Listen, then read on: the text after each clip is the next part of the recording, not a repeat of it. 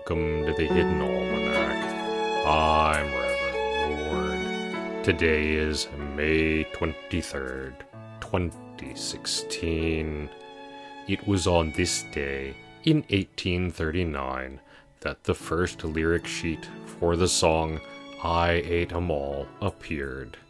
This song appears to derive from the Navy and recounts the cannibalistic exploits of a shipwrecked midshipman working his way through the rest of the crew.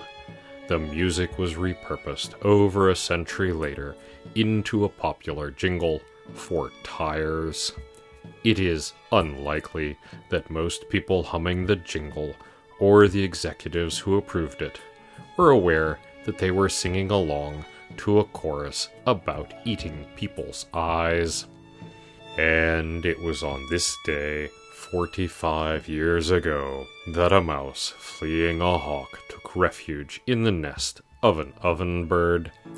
Ovenbirds build small clay nests on the ground. The hatchlings, blind and puzzled, made room for their new compatriot. The mother ovenbird knew perfectly well that this was a mouse, but possessed a maternal streak and sheltered the mouse under her wings until the danger had passed. It is the feast day of Saint Evelyn. This saint appears quite recently in the hagiographic record and is the patron of those who leave early to avoid being late.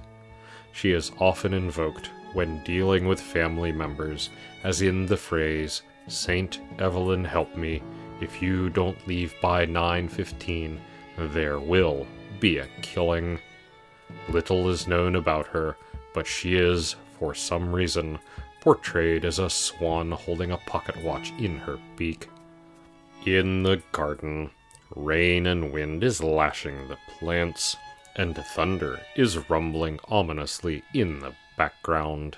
It was sunny earlier today, but only to lull us into a false sense of security. The roses are being whipped back and forth, and the iris flowers will likely be shredded by this abuse.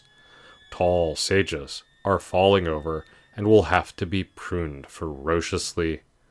While it is the nature of gardeners to feel despair as a storm flattens a garden, truly the most impressive thing is not the damage, but that so many things survive it.